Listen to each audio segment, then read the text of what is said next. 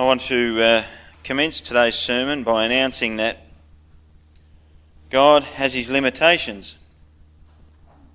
God has his limitations. And it's possible that when I tell you that some of you may even feel a little bit disturbed by that statement. It's possible that some of you may feel a little bit uneasy about me making that statement. You may even be thinking that statement's wrong. You may think that what I've said to you, or what I'm going to be telling you this morning, that God has his limitations, you may think that is contrary to Scripture. And even as I now introduce this subject to you, you may be thinking of various Scripture passages that are coming to mind, passages like Luke chapter 1, verse 37, which is very simple. It simply says, nothing is impossible with God. But here is someone standing in the pulpit of your church that says, some things are impossible for God. God does have his limitations. Surprised I can't hear pages ruffling with you flipping through pages, desperate to find scriptures that oppose my statement that God has his limitations. Well, I'll save you the trouble, and here's another one. Matthew 19, verse 26 says, with God, all things are possible, says Jesus. And I'm up here this morning saying that with God, not all things are possible. God has his limitations. Maybe your mind goes back in years to that song you might have learnt maybe at Sunday school. A song like this little one. My God is so big, so strong and so mighty that there's nothing my God cannot do. And yet here is someone standing in the pulpit who has the highest view of Scripture, who knows it's all God's word. I happen to agree with that song I just mentioned to you, but I'm telling you that this morning that God has his limitations. It is true, as the song does say, God is so big, so strong and so mighty, yet there are some things that he cannot do.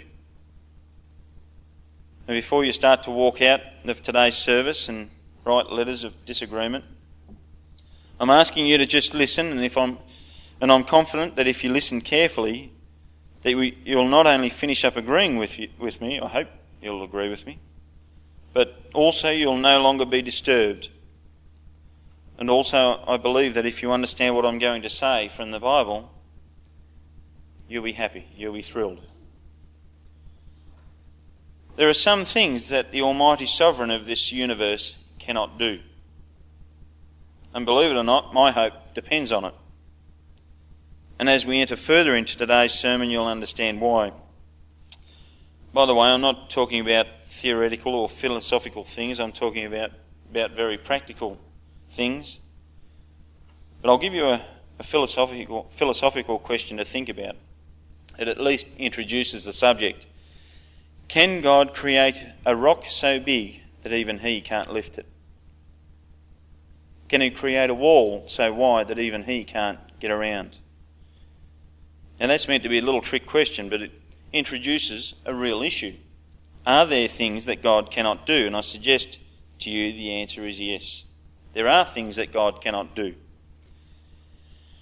How do we understand those verses we've learnt and the songs we've learnt? How do we understand the verses that say nothing is impossible with God? Well, let me just say this to tidy things up before we get into the issue a bit more fully. When we read in the Bible these verses that say nothing is impossible with God, and when we sing songs that reflect that truth, we need to remember that a language always has its meaning determined by context. There's nothing wrong with saying God is strong. There's nothing he cannot do. But when we say that, we mean there's nothing in God's will and purpose that he cannot do. There's nothing that God wants to do that he cannot do. Everything that God desires to do, he will do it. Nothing will stop him. There's no limitation from God in that sense. Whatever he plans to do will come to pass. That's what the Bible means by those sorts of passages. Whatever he plans to do will come to pass. God never faces frustration. You and I are constantly faced with frustration. We are meek and limited at most things that we want to do. God never faces frustration. He never faces results which are less complete in what he'd originally hoped for. We face that every day of our lives as limited human beings. God is never faced with a job that he started but couldn't perfectly finish. That's what the Bible means by those sorts of things, that all things are possible for God. God has never yet had a plan which he couldn't execute fully. But you and I have that problem all the time. We can never achieve fully what we'd hoped to achieve, or very rarely. So that's what the Bible means by that sort of unlimited power of God. Now that's a great joy to us, surely. God tells us that he plans to ruin the devil. That's what God wants to do. And nothing is impossible with God. When he wants to ruin the devil, he's going to do it, no questions asked. God tells us he's going to destroy the kingdom of darkness. Nothing is impossible with God. Therefore, he's going to do it. It's all possible. It'll happen. God says he's going to banish Satan and all who serve Satan into outer darkness forever and ever. Well, rejoice in that. He will accomplish it. God also said, as you all know, that anyone who believes in his Son, the Lord Jesus Christ, will be forgiven and saved forever in the new heavens and the new earth. And he will bring that to pass. Absolutely. So in other words, the all things that which are possible with God has a specific reference. It refers to all the things within the will and plan and the purpose and the decree and counsel of God. What I'm declaring to you is that there are many other things outside the nature of God, outside the purpose of God, outside the plan and will of God, which God cannot and will not do. It's impossible to do those things for which I'm about to introduce to you. What sort of things then? Well, there are many things, but I'm entering into three of them, three categories of thought that the Bible deals with at length. Three things that are limitations of God. First thing is, there are things that God cannot say. You and I can say them, but God's unable to. Secondly, there are things that God cannot do. The sad thing is, you and I can do them. The joyful thing is that God cannot do them, and I rejoice in that. Thirdly, there are things that God cannot be. You and I can be those things again, but God cannot. And I rejoice in that as well. Let's take a look at those points. Firstly, there are things that God cannot say, namely lies. God does have his limitations. He's limited to the truth, the whole truth and nothing but the truth. And don't we say hallelujah? I'm so glad that God is limited to the truth. I'm glad he can't lie. God's speech is limited to that is true, wholesome, right and proper. God cannot say anything and everything. He can only say what is true out of anything and everything. Now there's a lot of verses that say that in a lot of places. Let me just mention four of them. Hebrews chapter 6 verse 18. Don't bother looking it up. I'll read it out. This is as clear as you'll ever get. It is impossible for God to lie. That's all it says. It's impossible. Is anything impossible for God? Yes. Hebrews 6:18 says it is impossible for God to lie. I rejoice in that impossibility. Don't you? Numbers chapter 23 verse 19 says, God is not a man that he should lie, nor a son of man that he should change his mind. Does he speak and then not act? does he promise and not fulfill? God only works in the realm of truth. John chapter 17 verse 17 says, Jesus is praying to the Father, and he's praying on behalf of the church that the Father would sanctify them by the truth. And he makes this great statement, your word is truth. In other words, whatever you say, God, is true. Can't be anything else other than the truth. God can't lie. Romans chapter 3 verse 4 said, let God be true, though every man a liar. In other words, if the whole universe lies, God won't, and God can't. He's unable to. God always tells the truth. Nothing but the truth. But the thing I like about this is God doesn't even have to concentrate when he speaks. He hasn't got to think hard like we do to make sure only the truth comes out. You see, the trouble of being sinful is that before we say anything, we have to do some thinking before we're going to be wise and make sure what we're about to say is not only the truth, but the same truth we said last time when a particular question was put to us. We have to be consistent with ourselves if we want to be honest and desire to be honourable. But God is not like that. It comes natural for God to speak the truth. But the Bible says it doesn't come natural for sinners to speak the truth at all.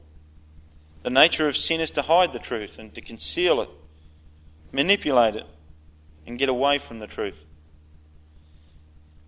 It requires no thought, no concentration for God. He doesn't have to be careful in what he says. He doesn't have to pause or stop or think, what did I say last time about this, so I can be consistent? That is a problem once again for us humans. We have to be careful because we're sinners, but not for God. And we do sometimes lie. We lie sometimes deliberately, sometimes unknowingly, but we do it. Don't you agree that it's good news that God can't lie? He can't speak falsehood. Lies are impossible for God. Falsehood and deceit are far from God. It's not even in the same realms of God. When he speaks according to his nature. And what is his nature? It is good, it is wise, it is perfect, it is truthful, it is honest, it is honourable, it is holy, it is virtuous. On the other hand, what does Jesus say about the dark spirit? He says about the devil, when he speaks according to his nature. And that is why Jesus calls him a liar and the father of lies. The devil always speaks what is false. He might even mix it with a bit of truth to even make it a little bit more believable, which is happening in a lot, not only of our lifestyles, but also in our churches today. Ultimately, it's a lie, it's false. And let me finish this first point by covering some important implications on the matter.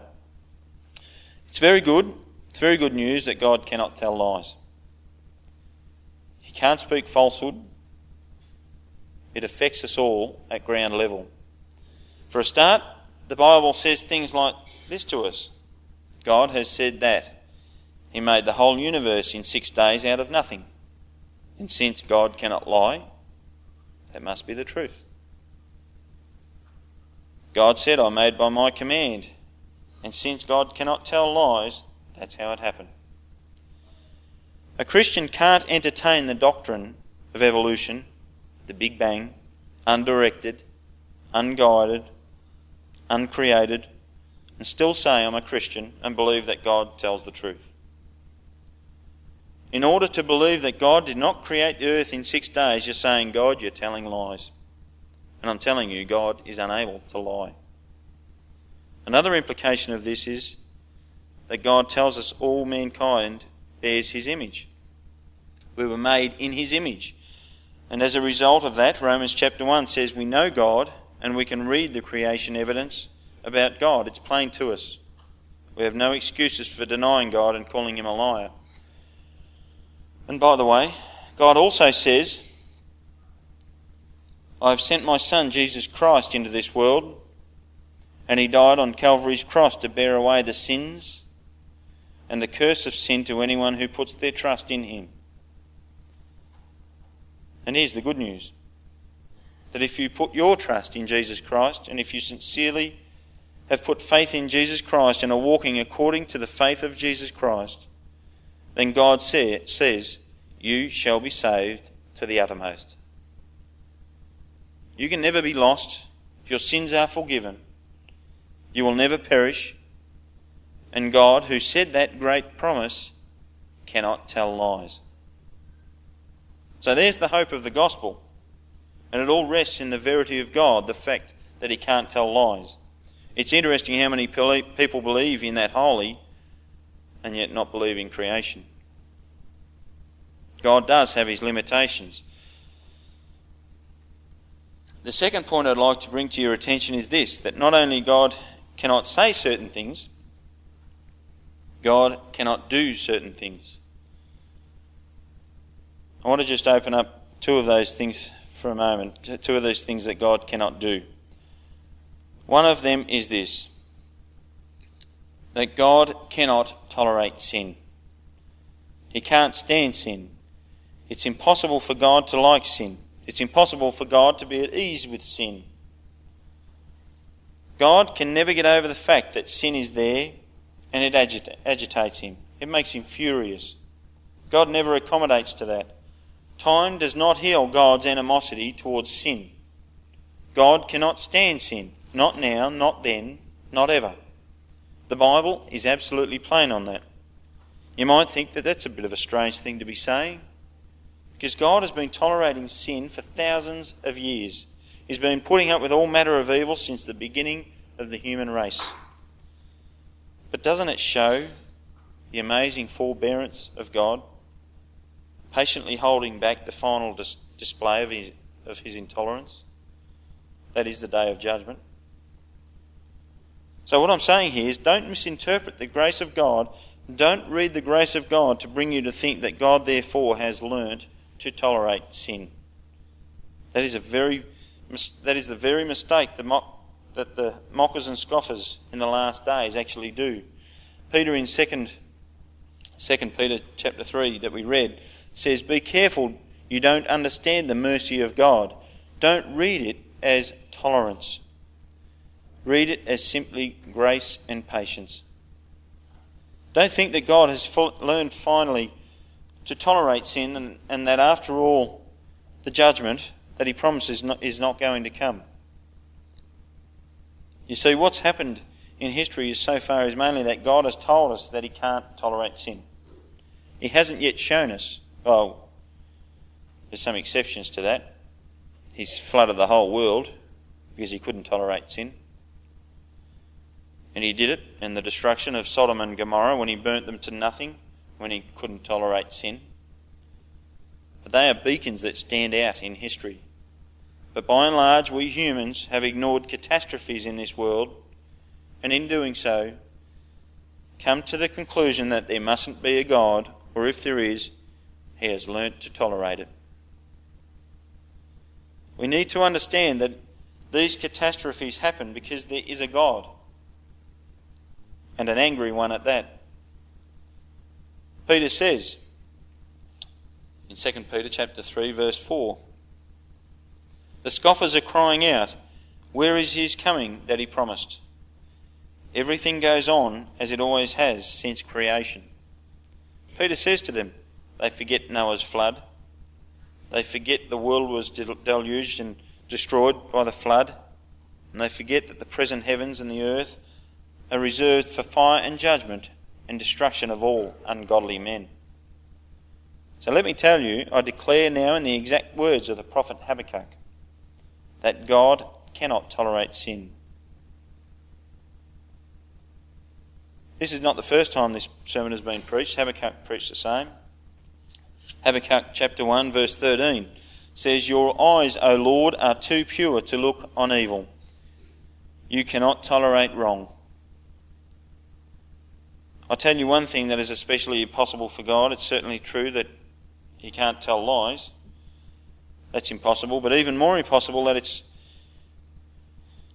is for God should tolerate lies or any other sins for that matter. Not only can he not tolerate them, but he can't put up with them. He can't put up with lies, and he can't put up with falsehood, and he can't put up with sin. He can't turn a blind eye. God cannot reason like sinners do. I see nothing, I hear nothing. God can't be like that. He's too holy. Habakkuk says he was too holy. The Bible repeatedly declares that God hates and loathes sin. Sin nauseates God. It's the very opposite of God's beautiful nature. God tells us over and over again that he is absolutely opposed to sin, and he's going to deal with it. God's intolerance is vividly expressed in his own war cry, which is, "Vengeance is mine, and I will repay, says the Lord." If only the world would hear God's war cry. There is a day when his intolerance will be poured out on sin and sinners. Now, there are two powerful evidence of God's intolerance to sin.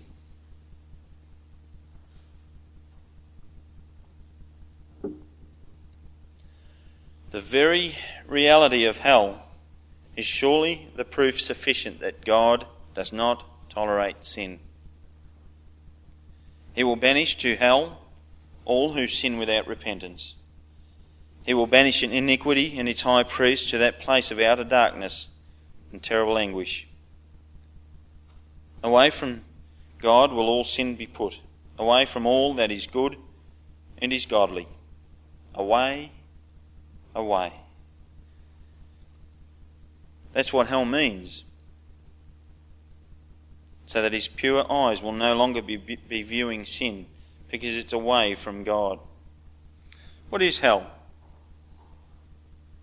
Well, the strict theological definition of hell is an intolerable place, at an intolerable distance from an intolerant God, because of its intolerable iniquity. That's what hell is, and it's proof. If you ever wanted proof that God cannot tolerate sin. You know, the problem you and I have, the inexcusable thing that you and I do, is that we often tolerate sin.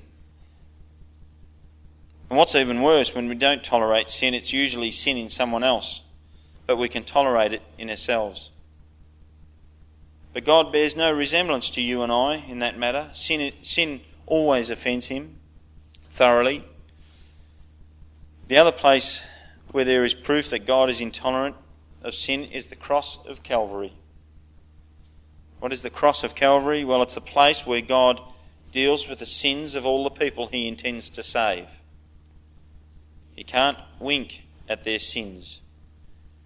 He does not let anyone into heaven on the basis of some viewpoint called tolerance.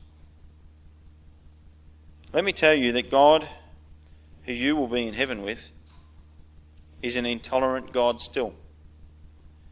And because he is intolerant of sin, he must deal thoroughly with our sin before we get into heaven. And so he did. He punished our sins in the gracious substitute he provided, the one who could meet the terrible load. We couldn't. The point that I'm trying to make is this. God would rather tolerate the indescribable infliction and anguish and misery that he imposed on his only beloved begotten Son. God would rather tolerate that terrible thing than tolerate an unrepentant sinner getting into heaven. If you're reading and listening to secular humanism, I guarantee you've already got your mind partly poisoned by this view that God is a tolerant God. I can tell you now, God is not a tolerant God. Now, this is very solemn. This is not what you hear preached by the world. We must have very serious views of sin. God cannot tolerate sin, so why do we do it? It's ungodly to tolerate it. By the way, I'm not talking about the gross things like murder, rape and robbery, It's easy for Christians to think of those things because we can say we don't do those things. It excuses us. But what about the things that still remain in the Christian community? Things like laziness, slackness, indifference, lack of commitment, thoughtlessness, coldness, thanklessness, ignorance, foolishness, and the list goes on. God hates those sins and will not tolerate them, so why do we? The Bible says, have the same mind in you which is also in Jesus Christ. What's in the mind of Jesus Christ? The mind of the one who's the Son of God. All the fullness of God dwelling bodily. And if Christ is fully God, the mind that Christ has is to be intolerant of sin. Another thing that God cannot tolerate is hypocrisy. He can't stand hypocrites. God cannot stand people pretending to be godly when they're not godly at all, and that gets him angry. It is impossible for God to be sucked in by sham and by an outward show of decency and religion. God cannot be fooled. The Bible says in more than one place, God is not mocked. You can't fool God. You can't pull the wool over his eyes. Over and over again, you and I remember that in the ministry of Jesus Christ, he condemned the Pharisees for that very same thing, hypocrisy. I'm sure you can remember in Matthew chapter 23. It's a long string of woe after woe. Woe to you, Pharisees, you hypocrites.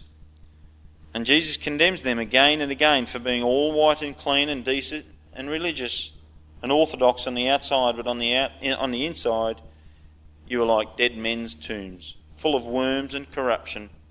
Your hearts are rotten. And Jesus says, don't think God can't see it. Your religion is not worth a cent. This is one of God's great impossibilities. It's impossible to be God to be bought off and fobbed off by an outward show. A sanctimonious sort of religion which has no true fervour and love and devotion to the truth and for God and for Christ in the heart. Now you find this over and over again in the Old Testament prophets. That's why we read from a typical passage from Isaiah chapter 1. By the way, did you notice that when verse 10 was read in Isaiah chapter 1, verse 10, you heard the reading where God speaks to Israel. He calls them Sodom, then calls them Gomorrah. You might think that Isaiah is preaching to Sodom and Gomorrah, but he's not. He's speaking to Israel, but God is calling them Sodom and Gomorrah because their decency is only external. Oh yeah, they're going to church and they're going on with their temple sacrifices. Yeah, they're all going to church and they're doing the ritual, the religious things. They didn't break the Sabbath. Well, no way did they break the Sabbath. But in their hearts was the same godless attitude of the Sodomites and those who lived in Gomorrah. And God says, shut the churches down.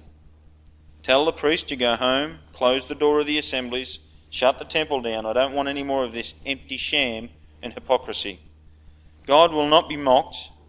He cannot tolerate that sort of behaviour.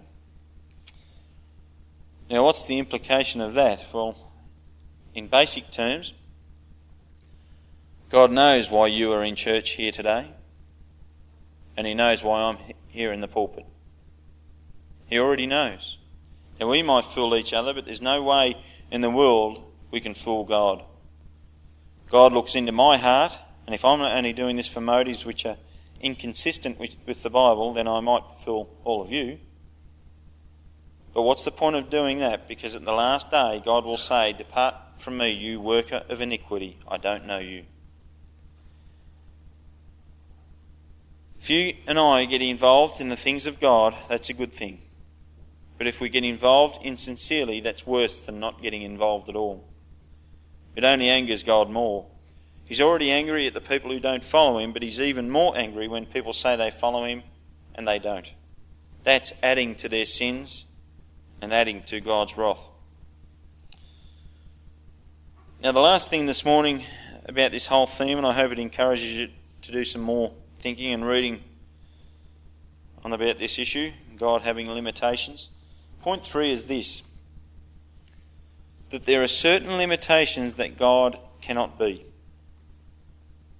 He can't say things like lies, and he can't tolerate sin and hypocrisy. Now there's something that God cannot be, and what is that? Well, it's simply this. God cannot be any different to what he is. He can't be any different. He can't change. Time doesn't change God. It changes you and I. Changed a few of us in this church, I think. Hopefully for the better. I think generally it's a reasonable assumption to make with most people. Generally time makes us a bit wiser. Hopefully gives us a bit more common sense, or most of us. Hopefully that's a good truth. But it doesn't do that to God. Imagine if God is getting more sensible over time. That reflects badly on what he said last century, doesn't it? God doesn't change. Nothing changes God. Circumstances don't change God. You and I change in circumstances all the time. When you receive a letter in the mail with a $100 cheque attached to it, a nice smile comes to the face, doesn't it? Not too many have received $100 cheques lately. Maybe $200. When you receive a bill requesting you to pay $700, don't the circumstances change? You are changed. Your smile is not quite as wide, is it? But God is not changed by the circumstances or by men. A very clear text on this is Malachi chapter 3 verse 6, and he simply says this to the people of Israel in those days: I, the Lord, do not change. Pretty straightforward, isn't it? James describes God in the same sorts of terms in James' letter, chapter 1, verse 17. That James says this, that God is the Father of lights, in whom there is no variation. In other words, there is no change in God. Jesus Christ, who is our God, is all the fullness of God. He doesn't change. He remains the same. That's why we sang a hymn along the same lines, Rock of Ages. Solid, unmoved, unchangeable, Rock of Ages, cleft for me, let me hide myself in thee. In everything in this world, everything changes, and in all the things that change, we are all looking so desperately, searching for something that doesn't change. And I tell you, you can have it. God has this limitation, he cannot change. Aren't you thrilled by that? That is the one thing that should make your heart jump and rejoice, is that God cannot change. What he is today, he always has been and he always will be. The Bible states that he is the one who was, who is, and who is to come. God can't act out of character. 2 Timothy 2, verse 13, puts it this way: if we are faithless, he remains faithful, for he cannot deny himself. That is, he can't be what he isn't. God can't act out of character. The trouble is, you and I can, and we do. Isn't it true that when we're under certain pressures, when we're in fearful situations, and when temptation is really pressing hard upon us, when our emotions are unsettled and perhaps out of kilter, we find ourselves saying things and doing things in the crisis, in the heat of the moment, which later on we regret. Isn't that true? We can change, and we can change according to our whims, and sometimes act out of character. Now, by the way, you and I, we make allowances for that, don't we? And the Bible tells us that we should make allowances for each other. Love covers a multitude of sins. There are certain things we need to make allowances for. But the good thing is this: we need not make allowances for God, simply because he never acts out of character. Nothing disturbs God from his settled, godly perfection. He's always like that. He never changes. Now, I'd like to finish with this conclusion. I hope if you started to write your letters of disapproval, that you've at least put your pens away. If you don't agree, then I'm happy to talk to you later. But I hope you can see that it's not just heresy to say that God has his limitations. It is the full truth of the Bible. It is the truth of the Scripture. God can be nothing other than God, than the good God he currently is. I commend to you today that God who made us, and I commend to you both prongs of the truth. I commend to you that nothing is impossible for God. That's a truth I support wholeheartedly. I commend to you the power of God, that he will do perfectly all that he desires and wills to do. And I commend to you out of truth, there are limitations in God. And I want you to rejoice in that as well. He can't lie, he can't be mocked, he can't be fooled by hypocrites, and he can never change, so you can bank on God. You can put your whole trust in God because he is capable of doing all he wants to do. And he's not capable of doing those things inconsistent with himself. And that's why he's trustworthy. Amen. Let us pray. Our gracious Father, we thank you that your word is so profound, that your word is so deep, and that your word is so broad, and yet your word is so simple to your people. That your word is light to those who receive the light of your Spirit. And Father, we therefore pray that you will accept our sincere thanksgiving, that you are the God who is completely capable of fulfilling all your holy will, and you will do it. Yet you are God who is limited in the sense, Lord, that you cannot do evil and you cannot tolerate evil, and you are never fooled by evil. And Father, therefore, we can rejoice in the mighty fortress that you are as our God, that you are a refuge never failing. Lord God, thank you for these truths, and thrill our hearts more and more, we pray in Jesus' name. Amen.